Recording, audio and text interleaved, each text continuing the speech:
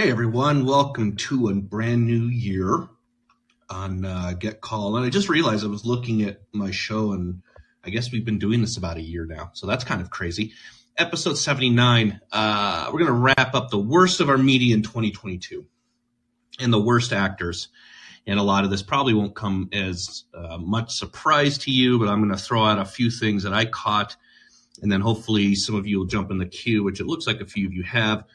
And you can throw out yours. And it doesn't have to be from any political party or ideology. It can be from the left or the right. I'm willing to hear it all. Happy New Year. Sorry I kind of fucked this off a couple of times. I said on the podcast today that I know I was supposed to do this Saturday, and I'm just going to be flat honest that I just blew it off. I don't know. Sorry. The monkey doesn't always dance the way you want him to. Jumping kind of in. Going kind of chronologically, we saw kind of a huge change at CNN, and we saw Brian Stelter hit the unemployment line. And I know that that's kind of a cliche, but you're talking about someone who was genuinely one of the worst shameless promoters of media that we have in mainstream. And I don't think a lot of the things that I'm going to bring up are necessarily mainstream, but just someone who promoted certain things about media matters, et cetera, and then when called on, it just acts like the innocent victim. And there's far too much of that. And so it was good, regardless, to see him out of a job, despite someone might take his place and be worse. There was a big year for two things. Fact-checking kind of went the way of the dodo. As we saw what the Washington Post said, we're going to stop the Biden lie tracker. But also, I think what was funny, and it doesn't get enough attention, is how AP and Reuters, international news organizations, have been fact-checking memes and jokes, especially as it pertains to social media and Twitter. And it's one of those cases where everyone is in on it except you. And those are two organizations who never have to answer for their kind of hilarious antics when they do this. We saw them fact check a video that somebody made of an ice cream truck driving behind Joe Biden, and then he kind of wanders off in the direction of the ice cream truck. And this was a 200 to 300 word fact check, I believe, from AP. So you have shenanigans there. The other big thing that we saw this year, and this kind of ties into also Twitter, was the year of disinformation reporters. And that also includes Nina Jankowicz and the disinformation board for the Biden administration. And you saw what, we're told is there are four lights no matter what from these people, when, of course, they're coming from an ideological point of view. Nina Jankowicz is not interested in not promoting disinformation. We know because of how she promoted the Hunter Biden laptop story as Russia disinformation itself. And we saw, again, the rise of the profile rise of such disinformation reporters, such as, say, Ben Collins from NBC, Brandy Zadrozny from NBC, and in particular, someone that they use as a source, whose name is Alejandra Carballo, very kind of well-known on Twitter under the handle @Esquire, who promotes themselves, herself, himself, theyself, as a Harvard adjunct professor researcher in online safety and safetyism. And of course, Alejandra Carballo is one of these people who had an oversized role, it appears, in influencing the old heads of Twitter, including Vijaya Gadde and Yoel Roth. And Carballo is interesting in and of theyself, because just within the last 3 weeks to a month, Carballo has been single-handedly responsible for spreading three major online hoaxes, starting this past weekend with the fact that Andrew Tate was detained by Romanian authorities based on pizza box locations. This went extremely viral, was picked up by several mainstream outlets, and it turned out to be completely false. And Ben Dreyfuss at Substack has a great post debunking all of this.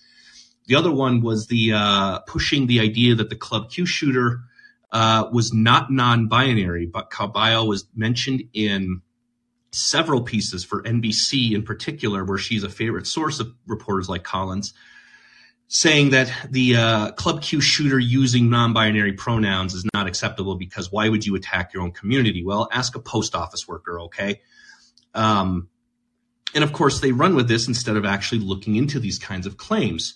As of now, the shooter at Club Q in Colorado Springs at the LGBT club states that they are going by non-binary pronouns. And there's this game afoot where we're only supposed to accept pronouns when they say it's okay, which is basically Calvin Ball.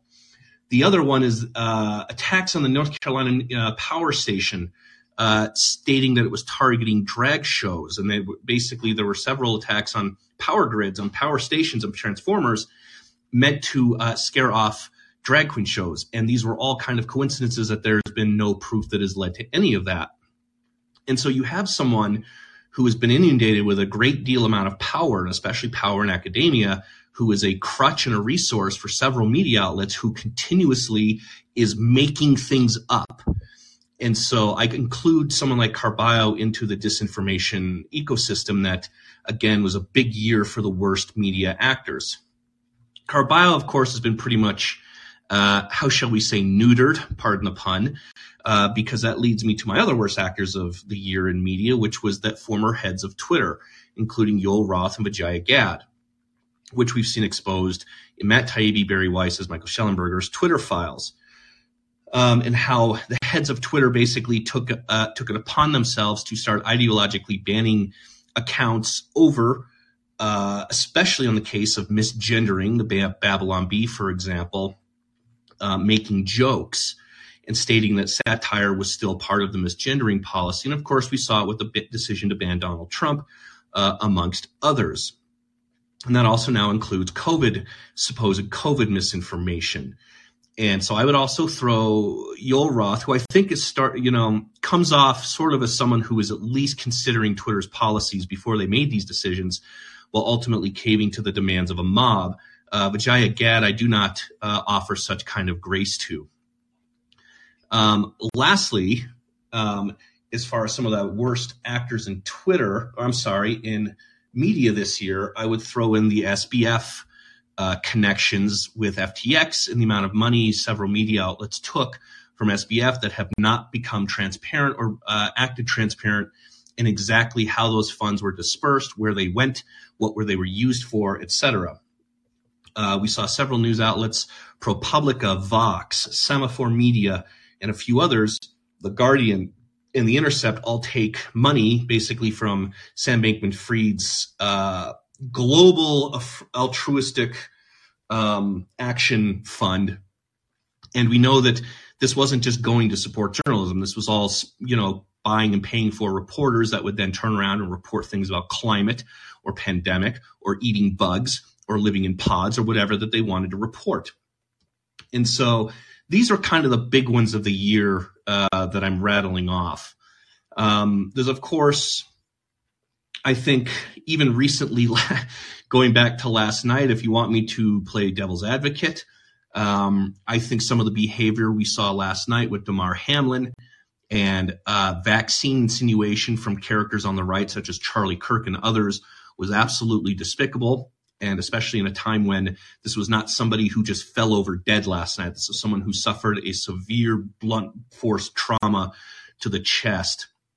And so I'm pretty much made my feelings about that well known today on my podcast. So this was just kind of wrapping up 2022. I know it already feels like we're in March.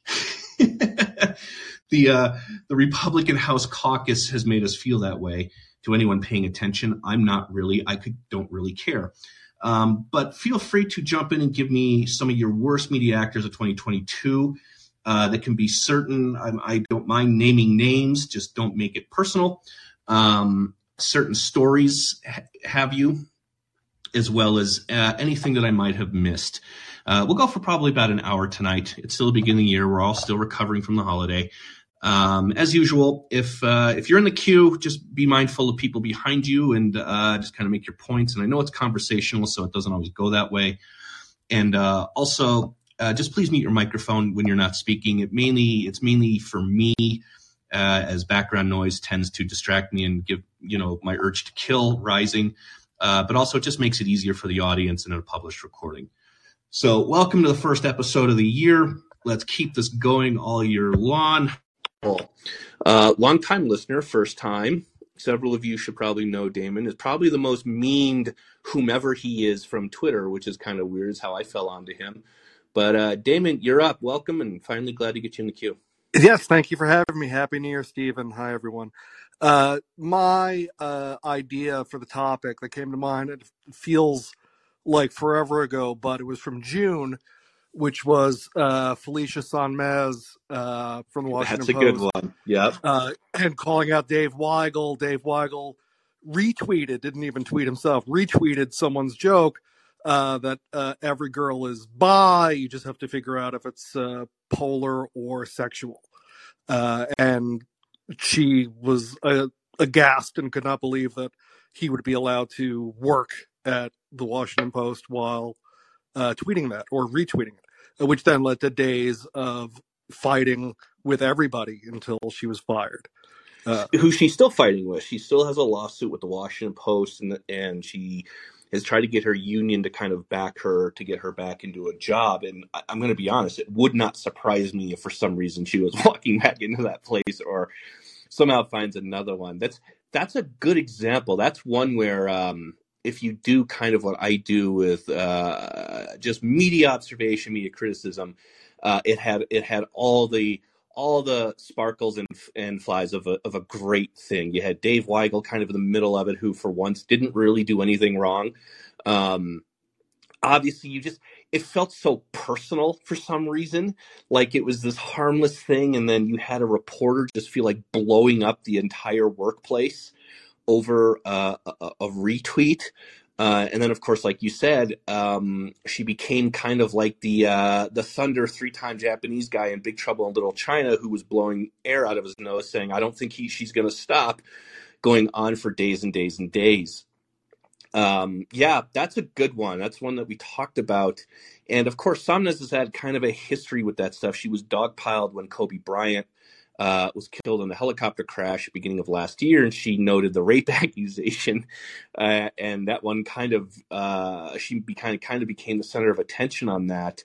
Damon, when you see a celebrity die, how do you feel about that? How do you feel like, let's say that it's borderline and it's not, let's say it is like a Kobe Bryant thing. Do you think like in an obit or something like that kind of accusation should be included, or is there like we can't talk about this thing right now?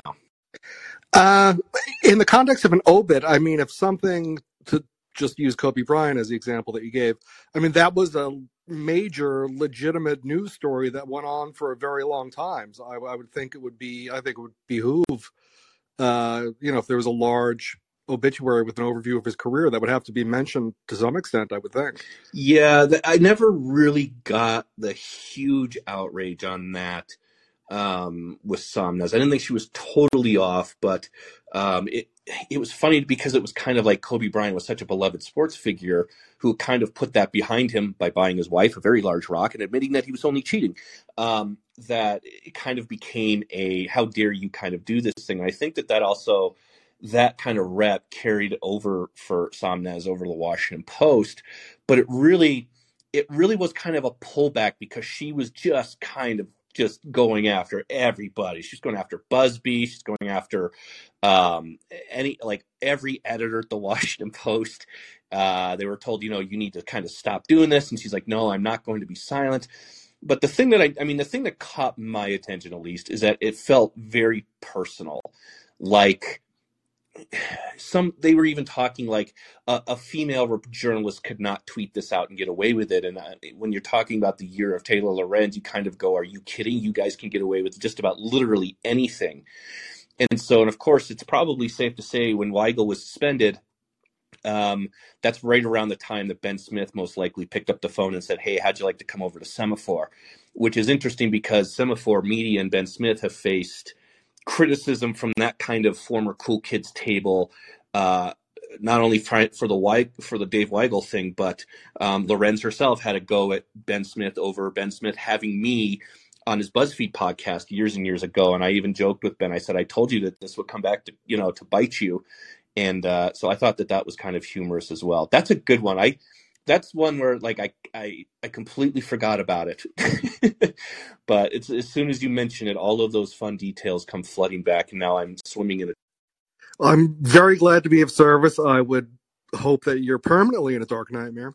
And with that, I will say thank you and Happy New Year to everyone, and I will let the callers move along. Thanks, Damon. And of course, I'm in a dark nightmare. Why do you think and what we've already heard, or give me one that we haven't mentioned yet? What's your worst media? It can be media, it can be person, it can be whatever of 2020. But I've got a couple, and again, man, just narrowing it down to just one or two, because it's just like a dead heat. It's like a 10-way tie for first place.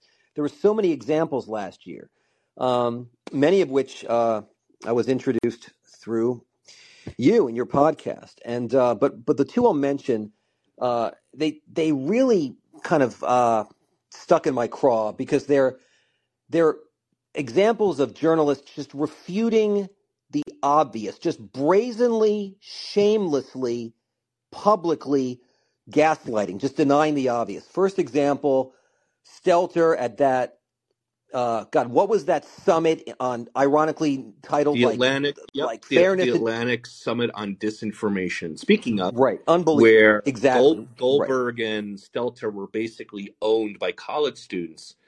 And it was interesting. Let me look this one up, because Stelter did something kind of egregious, and I just want to be sure. Your reaction, Stephen, when after you played his tape, you played the tape of him, and then after it was over, you stopped it. Do you remember what you said?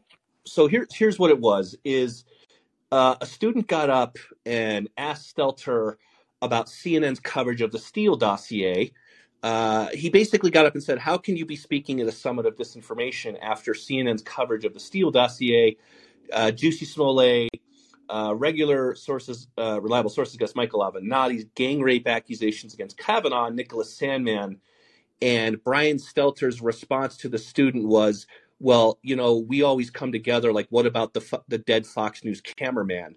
I think was that Afghanistan where he died or something? And that was his response. It was, we don't always get things right, but we don't always hate each other. CNN stopped programming when Fox News' cameraman died, or it might have been Ukraine or somewhere. And that was his answer to, can you explain how you got the Steele dossier wrong? Can you explain your people on set immediately siding with Jussie Smollett? Can you talk about promoting Michael Avenatti and with his unsubstantiated allegations? And can you talk about CNN's coverage of Nicholas Sandmann? And of course, CNN's not going to talk about Nicholas Sandmann because they were in a lawsuit with him. But yeah, the whole idea that the Atlantic is having a conference on disinformation where they have Jeff Goldberg and they have a few others. Remember, Jeffrey Goldberg during the campaign promoted the Trump suckers and losers comment while visiting Normandy. And this was an unsubstantiated, anonymous accusation. Now, does it sound like Trump? Yeah. Does it sound like something Trump might have said? Yeah, maybe. But when you're in the act of journalism, and maybe isn't good enough. And Jeffrey Goldberg, I believe, went on Brian Stelter's show and said, we have more of this reporting coming out that's going to verify. After, I think the Trump administration rolled out like 31 people on that trip and said, the situation you're describing didn't exist. It never happened. So therefore, how could the comments have happened? And Goldberg said, we're going to have more reporting on this that will refute that. And they never did. Like, it just disappeared. It just was like, nope, no follow-up stories, no tweets.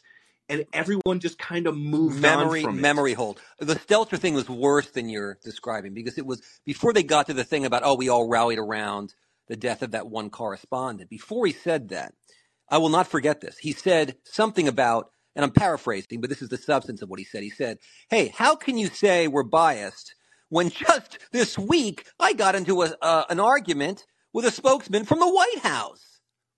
And I'm thinking, how in the fuck does that refute the assertion that there's bias in the media? But he did. Do you remember, David? Do you remember the context of that? Remind me. It was him asking Jen Psaki, how can we do a better job of covering the White House? Okay. I do not remember that question, but I do remember that reply, as if that is conclusive of anything. The fact that he got into an argument with a spokesman from the White House proves in Stelter's, Stelter knows it's a fucking lie, but he was trying to sort of palm that off as proof that no, we're completely objective. The other example, and you, I think, played Douglas Murray's one of Douglas Murray's speeches extended remarks from the Monk Yep. debate, and which is I recommend to everybody that they listen to it. That with Douglas Murray, Matt Taibbi, Malcolm Gladwell, and Michelle Goldberg.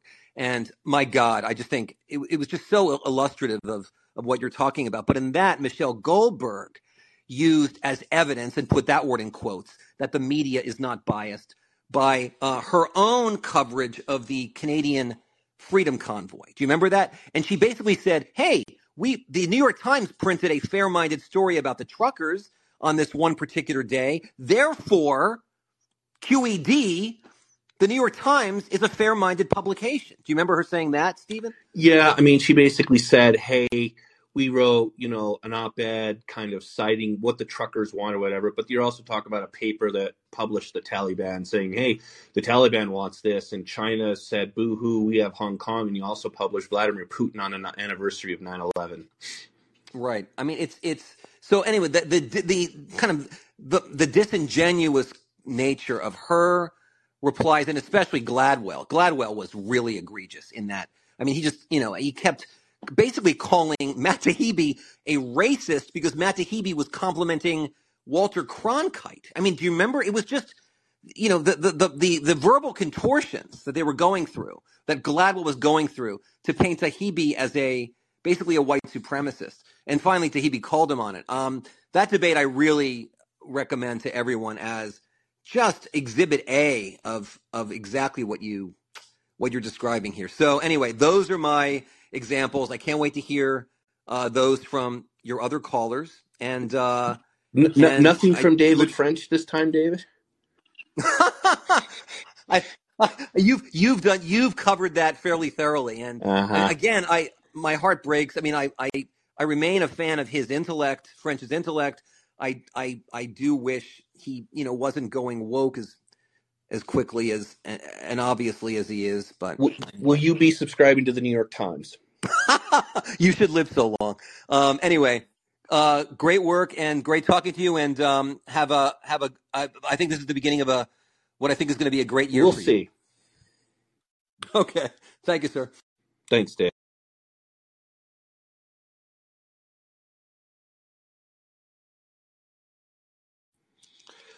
Losper, let it rip. Give me your own, or if you want to, feel free to elaborate on any of the ones that we've covered. I know I probably just pulled a pretty big pin on a pretty big grenade, but go ahead.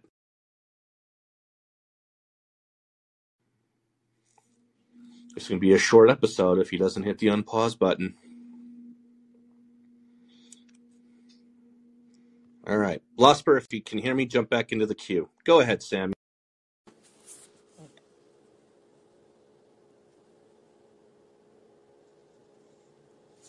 You're up, Samuel. There he is. Okay. So I have a couple ones that I was kind of scrolling through some of my screenshots and stuff. So just a couple off the top of my head, no particular bad actors necessarily. I just remember news cycles where I just wanted to die.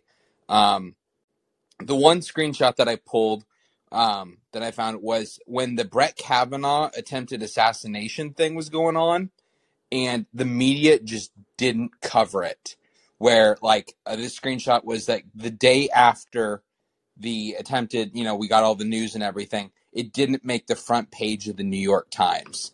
I just remember how there was almost a complete media blackout after the initial story broke, that the morning or the night whenever it happened. The next day it was completely wiped from the news and they just refused to cover it again. That was one that just made my blood boil because, if everyone hates playing the what if game, but if it was Sotomayor or anybody on the left, you just know how they would have reacted. So here's how the New York Times framed this, and it's very, very subtle. See if you can figure it out. It says, armed man traveled to Justice Kavanaugh's home to kill him, officials say. Now, remember, you're never supposed to frame it, or when they're talking about somebody shot by police like an African American, it's never the official say. You're always supposed to doubt what they do. This was kind of the reverse. It says the man, Nicholas John Roski, 26, said he was upset about the shooting in Uvalde, Texas, the impending decisions on abortion and guns, and a federal affidavit says. So they're framing it as the shooting in Texas is what drove him to do this. The lack of gun control or school security in Uvalde, Texas, is what drove him to do this, as was the impending decision on abortion. And so it's very subtle the way they frame this. Another one was ABC News.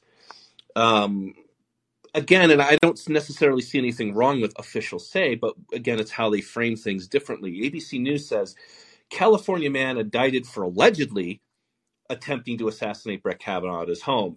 Nicholas Roski was detained, quote, without incident outside Kavanaugh's residence. Now, that's a proper and correct headline, but we know that the allegedly is doing a lot of work politically that is not always done on the other side of the aisle when it comes to, say, maybe the targeting of right-wing violence. And so, it was something that did not catch on. I think it was one day of questions for Jen Psaki about, hey, what about this? And the White House basically said, we encourage people to protest peacefully. It was not a condemnation that this had happened. It was a shift to, we still want protesters to continue doing this. Well, remember, Pelosi never condemned it. In fact, when she was asked about it, she went on a rant about how amazing abortion was, and that they continue to shoot down a bill to provide additional security to Supreme Court justices. And again, the media didn't cover that at all. They just were completely disinterested. One of them that's just obvious that I don't even feel like I need to explain was the whole thing about Don't Say Gay down in Florida. And just the media's just the Don't Say Gay moniker, where every time they mentioned it, they said Don't Say Gay. You'd get into Twitter arguments where they're like, I don't know why you wouldn't call it this. It's like, well, it's not the name of the fucking bill to begin with. Well, and they would always frame it in quotes with critics, what critics say.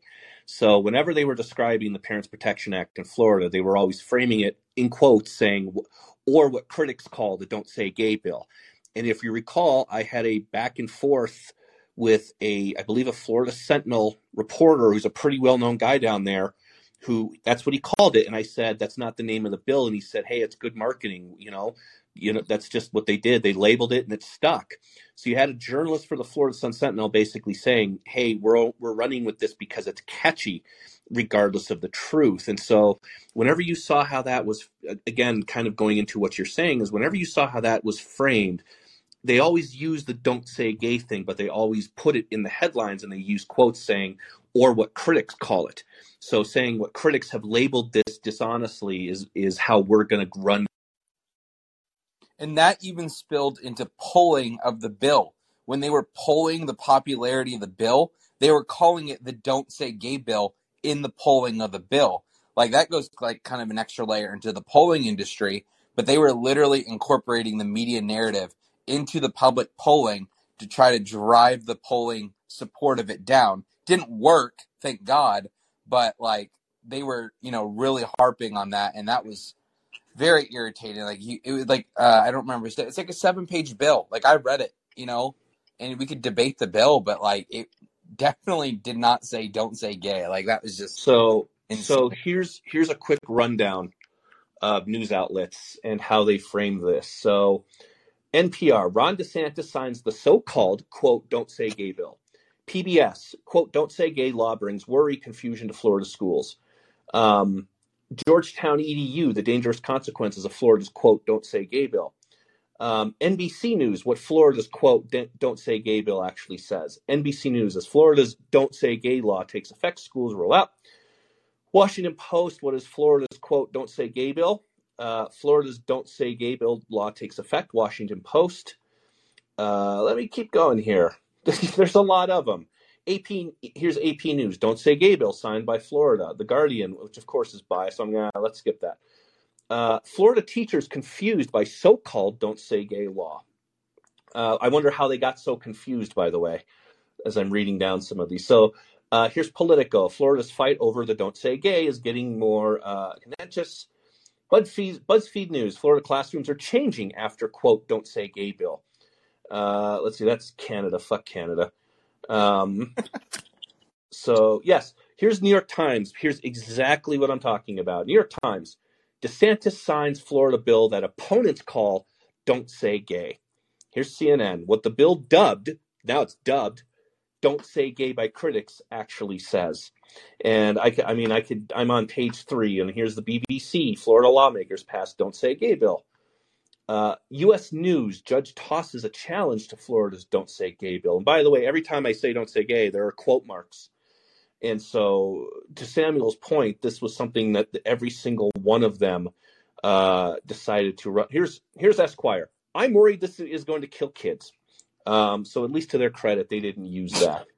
So to kind of Samuel's credit, this wasn't an exaggeration. They all basically picked up what progressives had labeled this bill. They did it willingly, and they did it without even thinking about it. And when challenged specifically by me, an actual journalist said, "Hey, it's good marketing." Yeah, and that was literally everywhere. I mean, that was all we talked about for like a month, I feel like. I was just thinking back on this past year, and I was like, my God, did all this shit happen? Like, I was thinking about I think the Ketanji Brown Jackson hearings were this year too. Or this past year, where we were talking about, what is a woman? So I'm like, oh my God. And then the Ukraine war and all this shit.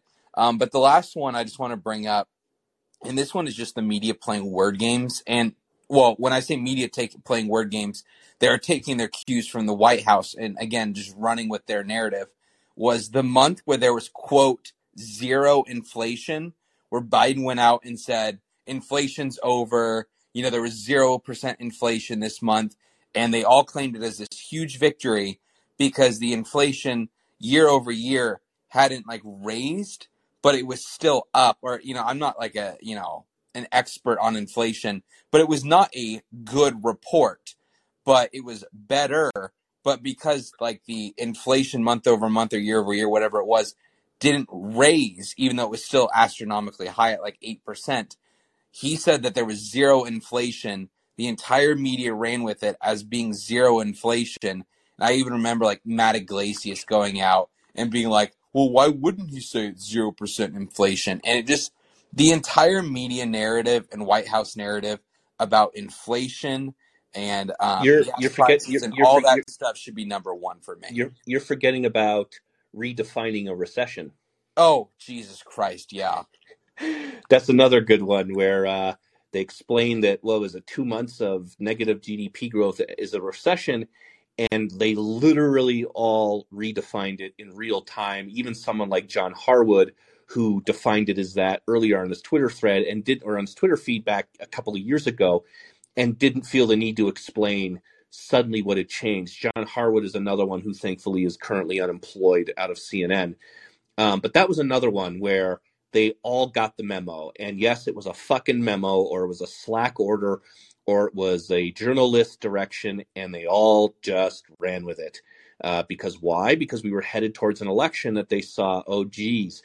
That reminded me, the one that I missed, I knew I was missing one in my intro, was Dasha Burns' John Fetterman coverage with Kara Swisher.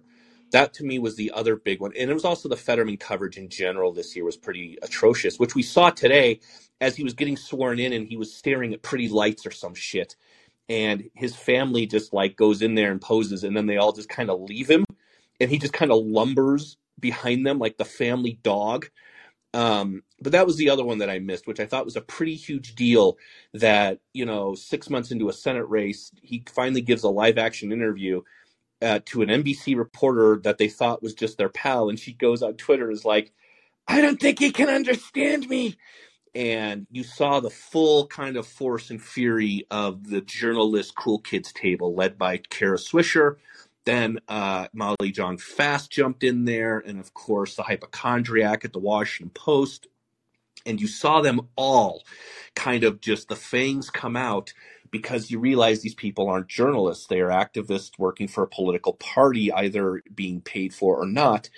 And that really revealed how that was a warning shot to other reporters, similar to what we saw in the 2020 election, that don't you dare cover this accurately and honestly, and cost us a Senate seat, because had that have happened, Dasha Burns would be hiding out somewhere in Antarctica right now. That was the other one in my intro that I wanted to touch on. But going back to your point and going back to the one we talked about, the redefining of recession in real time was something where if you didn't have a Twitter account, you were missing a joy. Yeah, I mean, it was a horrible year from start to finish, just in terms of the media. I mean, what a big surprise there. But their redefinition of terms, I know we talk about that all the time with gender, sex, all that bullshit. But like, when you get into these economic terms, where it can be confusing for your average person, not everyone's studying GDP and whatever. So it's really quite, malicious what they're doing, redefining terms like inflation and recession and all that stuff. And it's meant to confuse you. And again, I'm not going to say that they got away with it necessarily, because I don't really think that they did, but it's just, and they're taking, talking points from the White House. So I'll hop off. The last one I just want to quickly mention is just the border, that that the entire media refuses to talk about the border. Now they're doing the Martha Raddatz. It's actually Republicans' fault that the border is open, even though it's not open, because Biden's never said it's open, so clearly it's not open. Yeah. But then Ron DeSantis sends a couple migrants to Martha's Vineyard, then it's the biggest story, and then it immediately drops right back off, where they're only interested in talking about it when they think that they can hurt their opponents. So I'll hop off, but that's another one where it just makes you want to tear your hair out. Yeah, that's a fun rhetorical trick that they're trying. And you saw that now.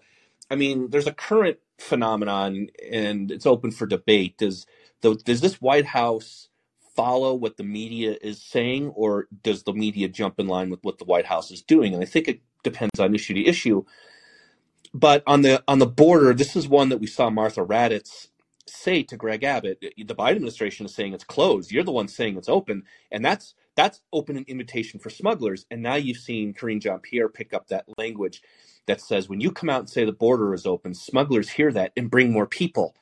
And that's one where you almost have to just sit back and admire the brazenness of that, knowing that this is not something any Republican president could get away with on anything ever. So they're literally changing kind of the meaning of the words open and closed to go after Republican governors. And then you're right.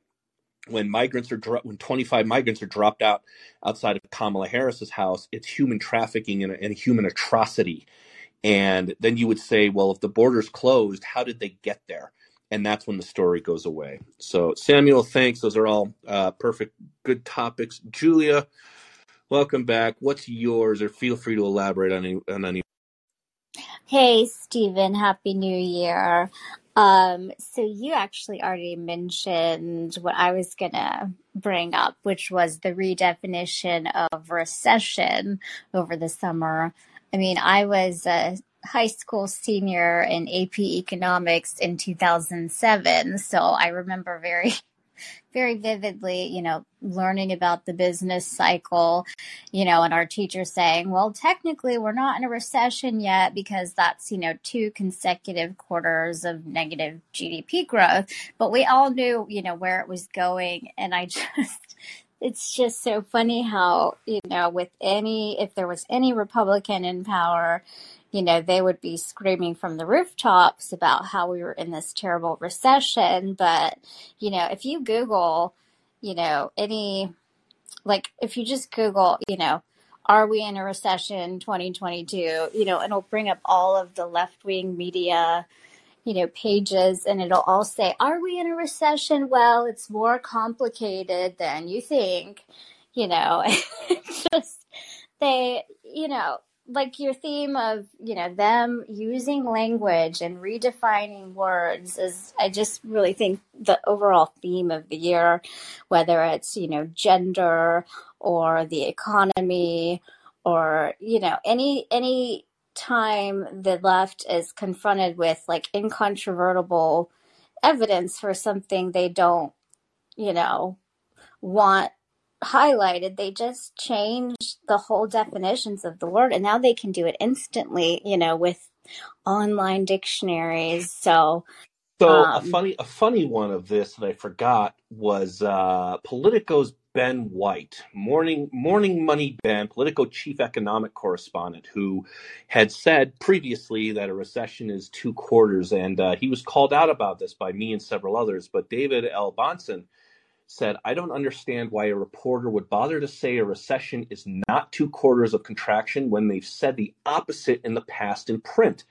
They had to know this would be thrown back in their face. Tucker is hammering Ben White on this, and that's Monday Morning Ben. Here was Ben White's explanation. Yeah, I did a bad tweet a while ago. Now, mind you, it wasn't a tweet. It was an actual political story that he wrote. He said, I did a bad tweet a while ago referring to 2 negative quarters in a row as recession. Should have known better at the time, but it'd been a while since I'd studied recession criteria, and that's not it. Nothing to do with giving Biden any kind of break. It's just accurate this time. And you have to just, your head just falls off of your shoulders. And you just kind of have to marvel at the testicular fortitude to be able to do that in public and then go to your job every day and think that you're an honest broker. And again, Harwood was one who was even funnier, who just flat out said it. He said that, it's a quarter, it's pretty common knowledge that a recession is defined as 2 negative quarters of GDP. And this is something going back to the 60s and 70s. And then, of course, you had the cherry on top of Paul Krugman in the New York Times basically jump in and say, oh, yeah, it's.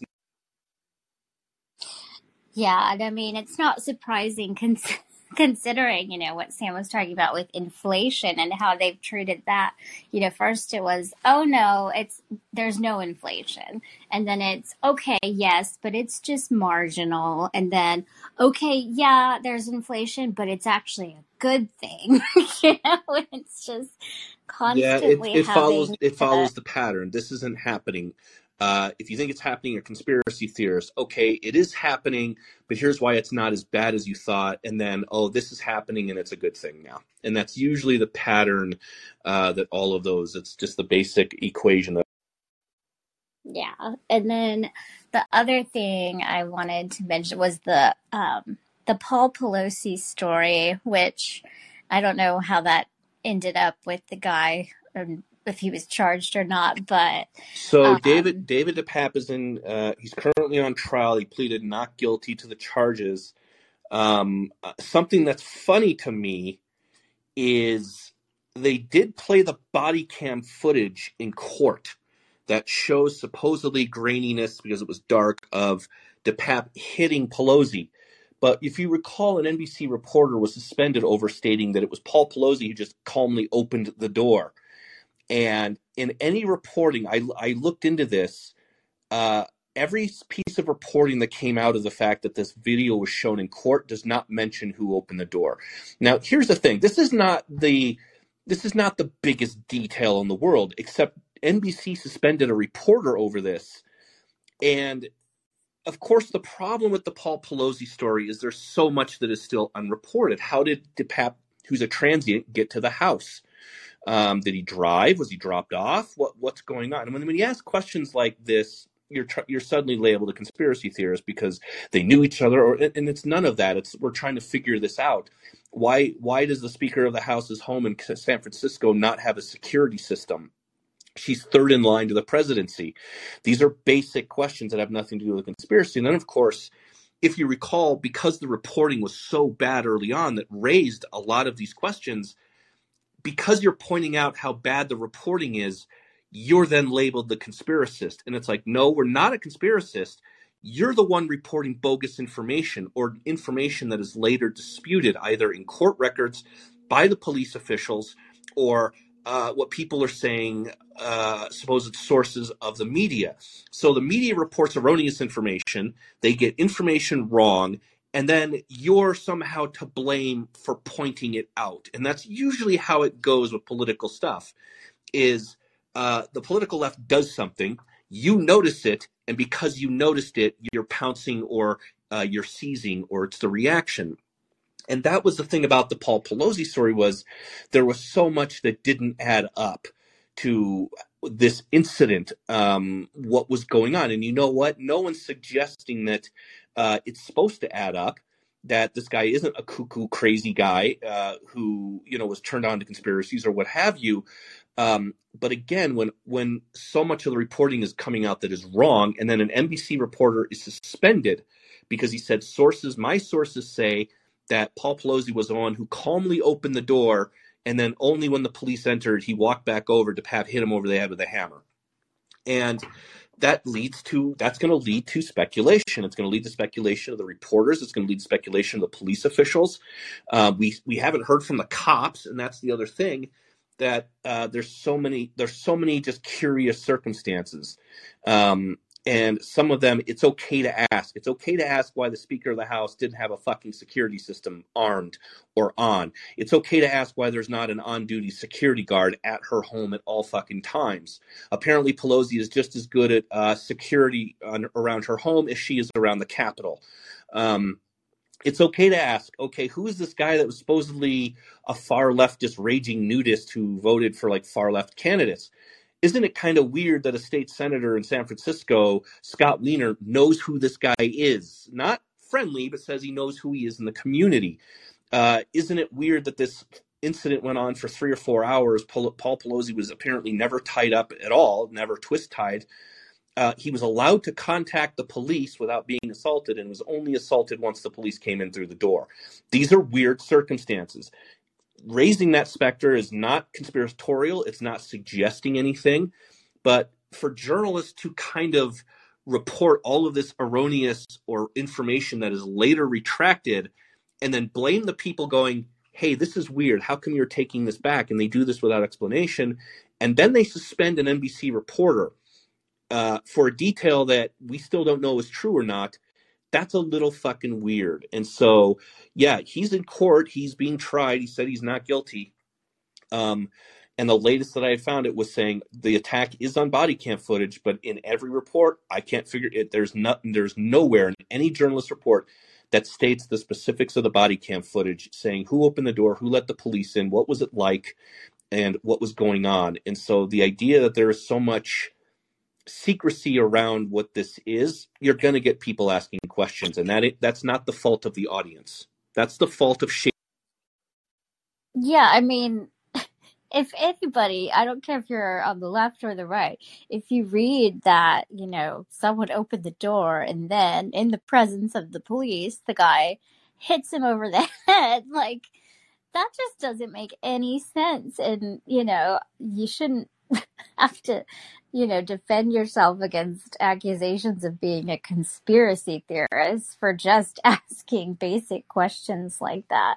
So I think you were like dead on to point out how that, you know, it's the bad reporting that causes, you know, conspiracy theories to actually form. So, and then last thing I just want to say, I thought the most amusing, you know, media reaction this year was to the Martha's Vineyard story, because sometimes like you just have to laugh at their reaction to things, and it's like, you know, if they didn't report on it or pay attention to it, it wouldn't be a big deal, but they have to like come out and sing Kumbaya and say, you know, we love these people, and it was like transparent. It was funnier than satire. Yeah, it was transparent what was going on. It was like, oh, we'd love to take these people in, whatever, and then they're all on buses the very next morning.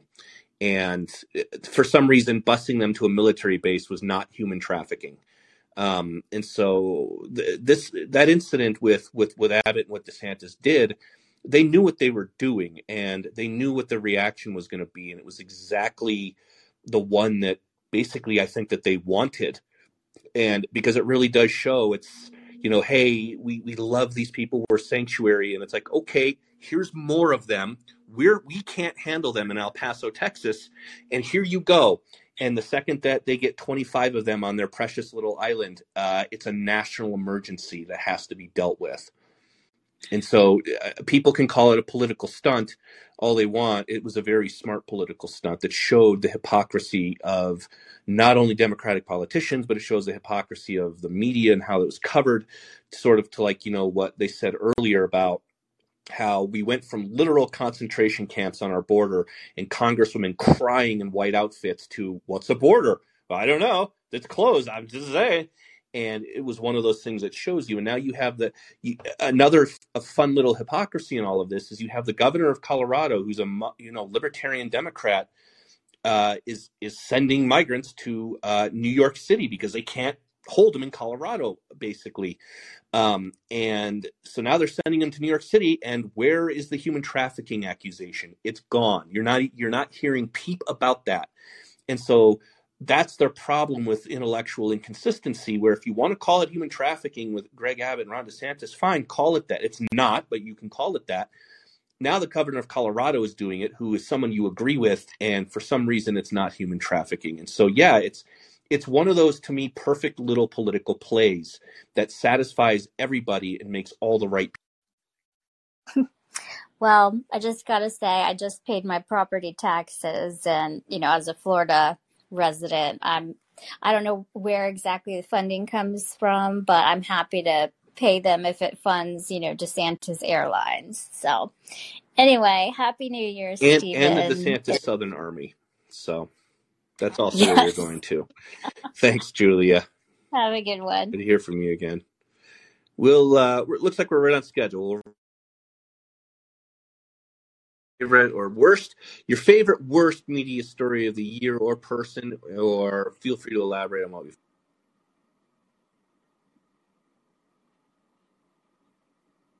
Oh, did I lose you? Nope, you're there. It just takes a second. I know they've updated the app because I yelled at them. So it's better. It feels less glitchier than it did last. All right. The only one I want to talk about is the LGBTQ nightclub shooting in Colorado that disappeared 3 days after the shooting. Yeah, it wasn't quite 3 days, but you remember you had Ben Collins going on NBC saying we are at an inflection point in our country. That's a pretty serious statement. That seems like it's, and he cried. Like whatever. And then, of course, the second that his attorneys come out and say they use non-binary pronouns, that was the end of it, to the point to where all of a sudden NBC with Collins as a contributor is stating they're just trolling. It's not, this person isn't this. And then, of course, you had the guest on CNN who was a trans woman, who was a friend of one of the people who was in that club. So I don't want to beat up on that person too much, but saying that, no, this looked like a man. This is not someone who is non-binary. This clearly looked like a man. And I'm like, really? Is that the standard now? Is that what we're doing? And again, to zero irony awareness to anyone in the media or to our hosts, they all just kind of went along with it, as opposed to go, that's not really how this works, because they don't want to be fired, essentially. And so, yeah, just to kind of elaborate on what you're going into. But yeah, it disappeared the second that the shooter came out with non-binary pronouns because they surfed Encyclopedia Dramatica or something. And it's always funny to me when someone like Ben Collins tries to talk about 8chan or Encyclopedia Dramatica as someone who is not so much now, but basically came up on internet forums like that. It's essential. And it's just like, buddy, you have no idea what is actually like what these platforms are about. Like, they're steeped in so many levels of deep irony and internet speak that you think because you took a class in journalism and you wrote for Slate that you suddenly just got thrown into that arena, that somehow you know everything about it. And that's why it's humorous to someone like me. But yeah, the second that the shooter came out and said, I'm they, them, I'm confused, I'm non-binary, that was the end of it. They wrote 2 stories saying that's not true. Alejandro Caballo was one of the sources on that. And it's kind of like, how is this not a hate crime? We're supposed to abide by even mass shooters' pronouns, which is another fun development this year that we saw. That even if you're like a mass shooter with non-binary pronouns, you must respect them in print. And so we'll see how long that trend lasts. But go ahead. I wanted to set that up. It wasn't quite like 3 days, but we haven't heard much about it since that angle. And the last thing that they wrote on it was, no, it's not true. That person isn't non-binary. And I fail to understand how that. Well, he killed 5 people. Well, they killed 5 people and wounded 19 people who were all wounded with what the police said were gunshot wounds. Ben Collins cried on TV. So did the chick from the New York Times. And then, maybe it was 5 days. Then Ben Collins went off Twitter for 2 days, just disappeared. And the last articles even written about it were from December 8th, and just radio silence and then nothing. And it's just gone. And then they dead named him, didn't get banned from Twitter like I did, and dead named him on CNN, like you said. And yeah, it's gone. It's over. I mean, 5 people killed, 19 people wounded. An inflection point in our country. Yeah. Not yeah. like January 6th. This was an inflection point. This was a point where Ben Collins has to go on TV and say, are you more worried about LGBTQ deaths? And also pins it on libs of TikTok and online speech, because that's all they know. And that's why I throw Yoel Roth and Twitter into this, because that is their goal, is to basically say we're not going to have a debate about gender theory on Twitter. We're not going to have a debate on non-binary gender theory on Twitter, because if you dare do that, your account is gone. And for all of the fuck-ups that Elon Musk has done since he bought that app, this was one of the most important reasons about why it's imperative that that app changed hands, because you did have you had journalists who are corporate journalists working for NBC and multi-million-dollar media conglomerates with all of the power behind Twitter, who could just dial up Twitter and say, you have hate speech happening here. Oh shit, okay, thanks Ben, and then get an account ban for that. And now we're having a very open, robust debate over these issues, and it's not always sane. It's not always polite. But the fact that now we're at least having it and one side is allowed to speak, you can kind of again see the panic setting in, especially as it pertains to disinformation reporters, that it's not just what you say anymore, that you can't just come out and start banning people over because you feel unsafe or a certain thing. And that, of course, is the language that they always use, that these bills are going to make us unsafe. Allowing speech to question gender theory is going to make people unsafe. I wrote about this with Rachel Levine just this past week at Spectator, where Rachel Levine spoke in May at a conference that said we need to get disinformation under control on these platforms because it's going to make trans lives and trans minors unsafe. And there's misinformation happening. And I simply asked, Rachel Levine needs to explain what misinformation is being spread about hormone therapy, surgeries for minors.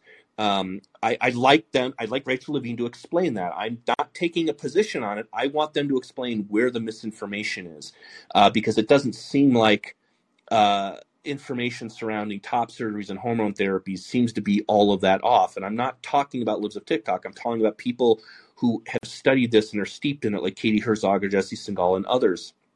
And those are people who very well probably, especially with the Q shooter, probably would all be kicked off the Twitter platform now. So regardless of if it's a private company or not, as we've learned, it's not really a private company when the head of the House Ways and Means Committee, Adam Schiff, is telling Twitter to ban certain accounts. Yep, totally agree. One last thing, the people of Colorado, the community in Colorado Springs, nobody there has had their voice heard because nobody goes and interviews them, nobody talks to them, nobody wants to ask any questions. There was no cameras at anybody's house. I mean, nobody asked a word of anybody in that community what they thought of that guy. I mean, it just disappeared. It's gone.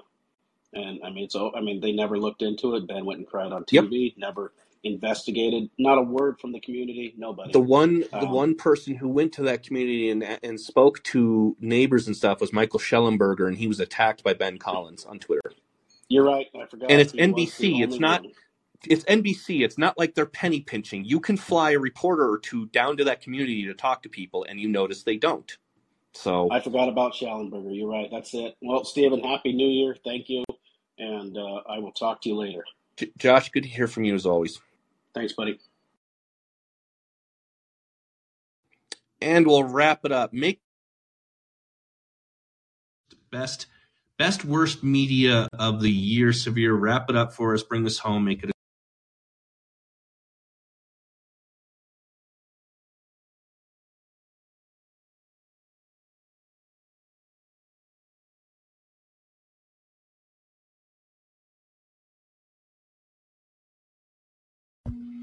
Let's give him a second here. We might be getting out of here early. Is he gone? I'm going to give him until 9 p.m. These were all good ones tonight. These were all really good ones. It's been a long year. They're only going to get worse, or as it comes to my business, better. So It's this year. And we're headed into the election, so that's going to be fun. Hey, hello, And hello, is he Stephen. there? Just made it. You just made it, my man. Hey, Bring us home. Give me your worst media or your best case. the best media of the year is your analysis of the media. No, don't actually, compliment me. Don't get my head in that direction. Give me your best worst media of the year. Well, I actually dialed you by accident, but I'm a loyal listener, and I was not prepped with a specific example. I loved many of the prior comments made by our colleagues. Severe, what do you think of the new logo and branding? Should I stick with it?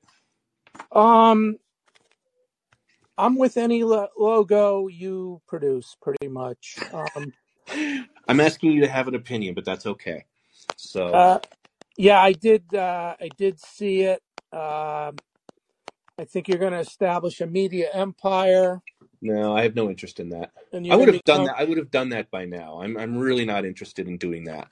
There's a lot of people that are interested in doing that. The thing with establishing media empires is I don't get to do things like this. I don't get to then talk to people, and I don't get to hear other opinions, and I don't get to give people a chance to talk to me. And so, which I think is the most important thing for anyone in media, or especially media criticism or anything, which is to just to hear people out and get different perspectives, and especially people who aren't particularly in this arena. So I have no desire for that. Sorry to let you down.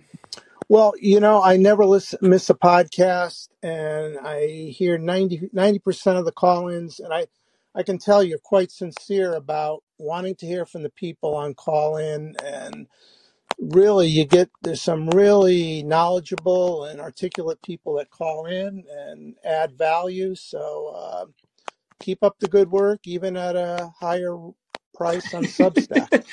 You're not supposed to say that part yet. Yeah, no, we're probably be moving over to Substack here within a month. I'm guessing probably by February 1st. So we're almost there. I'm short a few subbers to go over. So anyone listening who isn't familiar with the podcast, I am moving over to Substack. You can just search Miller versus Media, and you can just park your email address there for now. I'm not charging anything for now while I get set up. And I'm working with Substack to get me set up over there. So I'm now I was aiming for January 1st. I'm now aiming for February 1st. And I'm going to be charging a little bit more, but I'm also going to be offering more, like new logos. So it will be a good thing to sign up over there. Stephen, this is not an AMA, but how do we know whether you're deliberately mispronouncing a word or you need a subber correction? You don't. Okay. So one of the things about like mispronunciation, and when you talk to people about it, it's people who are readers, people who are very well read, see words, and it's also a brain function, and it's probably also a bit of a handicap. But it's something on my podcast, and now I've just decided to run with. So you don't anymore. Well, you never give away, things that people make fun of you for. You just kind of lean into them and run with them. So now it's just a pure guessing game.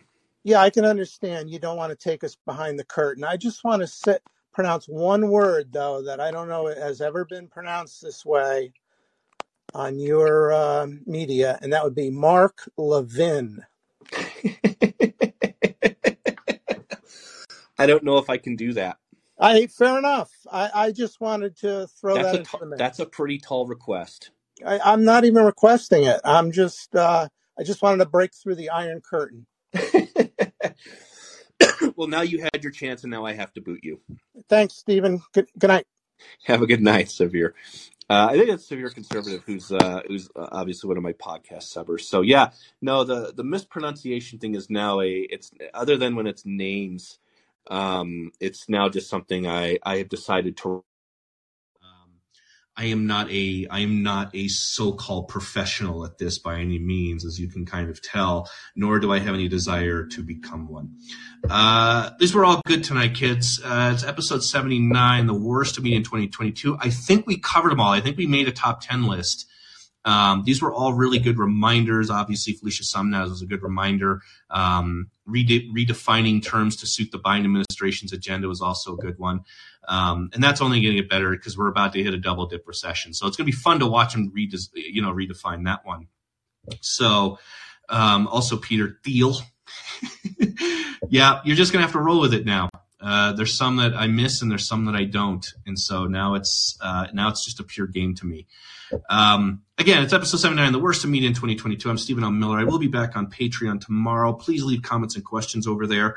Like I said, I rolled out a new logo and some kind of new branding, and it's primarily, like I said, for Substack, moving over there to a kind of more traditional writing platform. And so we'll see how it goes. We'll see how it grows on me. But hopefully you guys like it. It's kind of, retro 70s minimalism, all of that stupid art criticism stuff. So feel free to give me feedback on that. Have a good night. I'll be back here tomorrow. I'll be back on Patreon tomorrow, maybe back here tomorrow night, seeing how the time rolls or what news there is with the flaming dumpster fire that is the GOP House Caucus, but we'll see.